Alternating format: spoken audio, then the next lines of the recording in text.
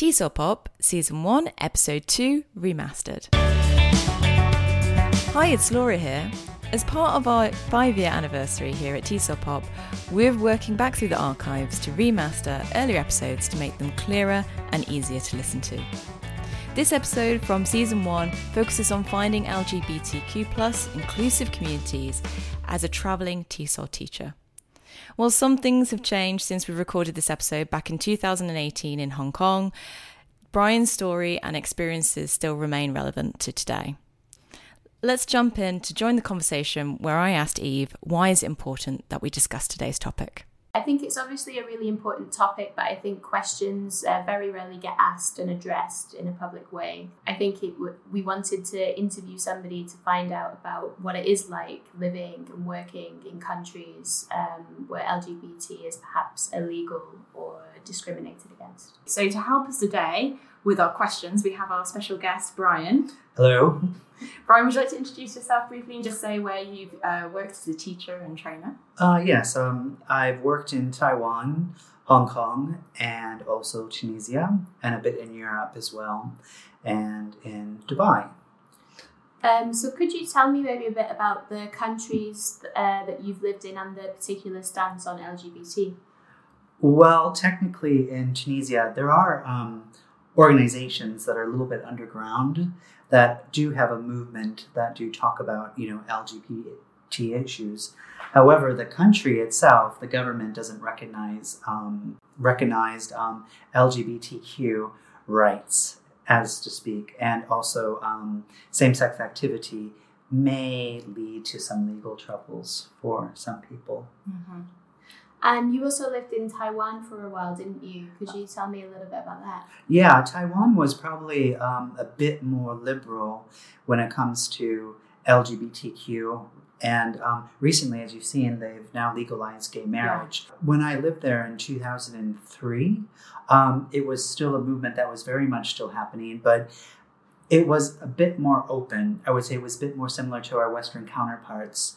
And again, people there were didn't necessarily discuss it, in the workplace, but it still was known as where I feel maybe in some places in other parts of the world you may be a bit more discreet, and it's not as seen, I would say. Did you have any reservations before you went to places like Tunisia or even Taiwan back in the early noughties, going there as a member of the LGBT community, and how that may affect your work or your quality of life there? It's definitely something I thought of, but I didn't think it was my overall deciding factor. I think there's a lot of, misconceptions about that. Well, if the government feels a particular way, that means the people obviously feel that way. And that wasn't necessarily the case in countries that were a bit more conservative.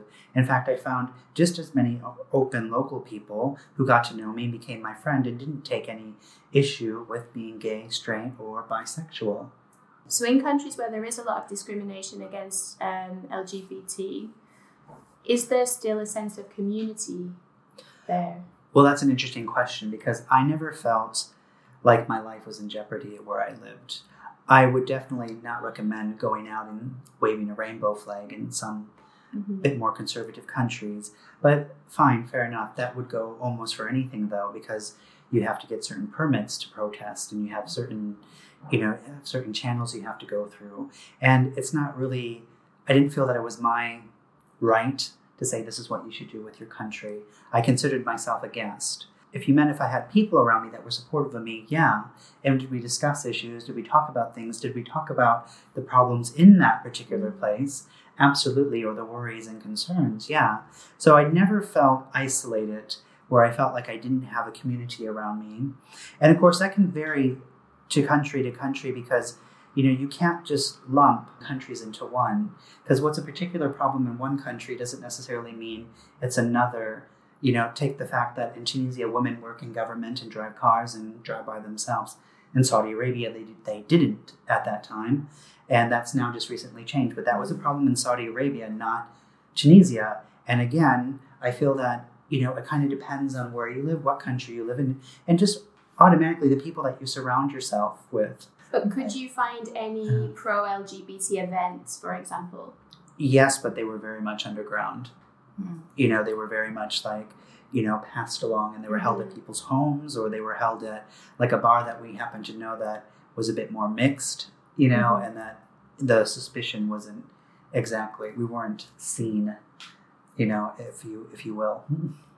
So talking about employers, did you ever feel like, you know, that your employers showed any prejudice against you, or that being gay hindered your progress at all at work? I felt supported by the company I worked for. Well, the British Council has very strong, you know, workers' rights, I would say, and very supportive of gay and lesbian couples.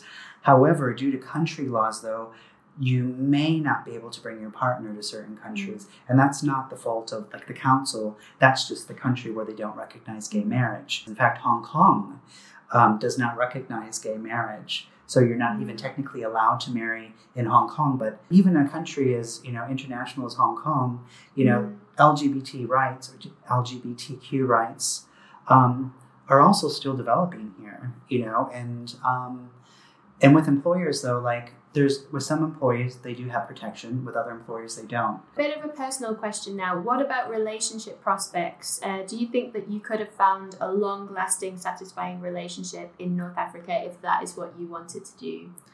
Well, I couldn't find one in the US. I couldn't find one in North Africa. I don't know if it was really the country itself. I think it's just me. But I have friends that have relationships in North Africa that have been together for a long time. Like I said, I don't think they advertise the relationship, but obviously they're close friends, and the family that is accepting of it know of their relationship and stuff. But it is on the down low. I do think you can find lasting relationships. However, you do have to understand that it does come with a little more complication, perhaps. You know, it's not always easy. But that could be anywhere in the world in some sense, where people aren't necessarily comfortable with themselves. Yeah. But I feel like, personally, you know, this may be true or not true, it's really subjective, is that I feel that there's more complications when someone isn't out to their family or has legal, could potentially face legal problems, especially maybe even stricter countries, you know, that really have a problem with that. So again, it depends where you are, depends on the government at that time. It also depends on, you know, that person, you know, and how comfortable they are. For listeners that may be of the LGBT community that are listening today, do you have any advice for them that you wish people had given you before you travelled to different countries and places? Yeah, I wish I had done a bit more research with like organizations and clubs and researching the laws regarding LGBTQ rights in those countries. Also, I was very fortunate that I worked for such a good organization as the British Council at that time, because like I said, it was a very inclusive environment as far as like, you know, LGBTQ is concerned. And I hadn't researched that myself. You know, I just happened to be fortunate. So I would highly, highly suggest what type of organization you're working for, especially if they hold different principles and beliefs, because there's a lot of different types of NGOs working out there, a lot of different types of missionaries that employ English teachers. You don't want to get into a position where perhaps you'd feel uncomfortable or, you know, that was kind of limiting in your self-expression, if that's a problem for you. How would you recommend that they go about getting that information from companies? Is that just something that should be publicly available? It is. Usually, like the British Council on their website, they have it publicized, and we do not discriminate against this, and this. And, you know, it's actually quite available. And it's something people, like banks, for example, even if you're not like HSBC, Goldman Sachs, you know, they have very strong supportive LGBTQ, you know, rights. So, and it's very much advertised, as we've seen over the past year with the colored lions. You know? That's true. So perhaps a way of going about that would be to ask the employer about their anti-discriminatory policies and how they ensure that they operate an inclusive environment in their company or school or whatever it is. And there's all these organizations too, like even underground organizations that post information about LGBTQ rights all over the place. Like, when I thought about living in the Ukraine, I definitely researched that, you know, because it was there was, you know, definitely, I was a little bit worried about that. And it was really well available through the internet and through like finding gay bars and finding, you know, local places, you'd find a lot of information just on that through the local population, and also just through, like I said, your local gay bar tends to always have literature at the front door for it. So it's a good place to look. Great. I think that's some really good practical advice and some tangible things that people can do if they are thinking of going to live or work in these countries. So I'd like to say thank you very much to Bryan for coming in today to speak to us. A big thank you to Haven Sang for remastering this episode.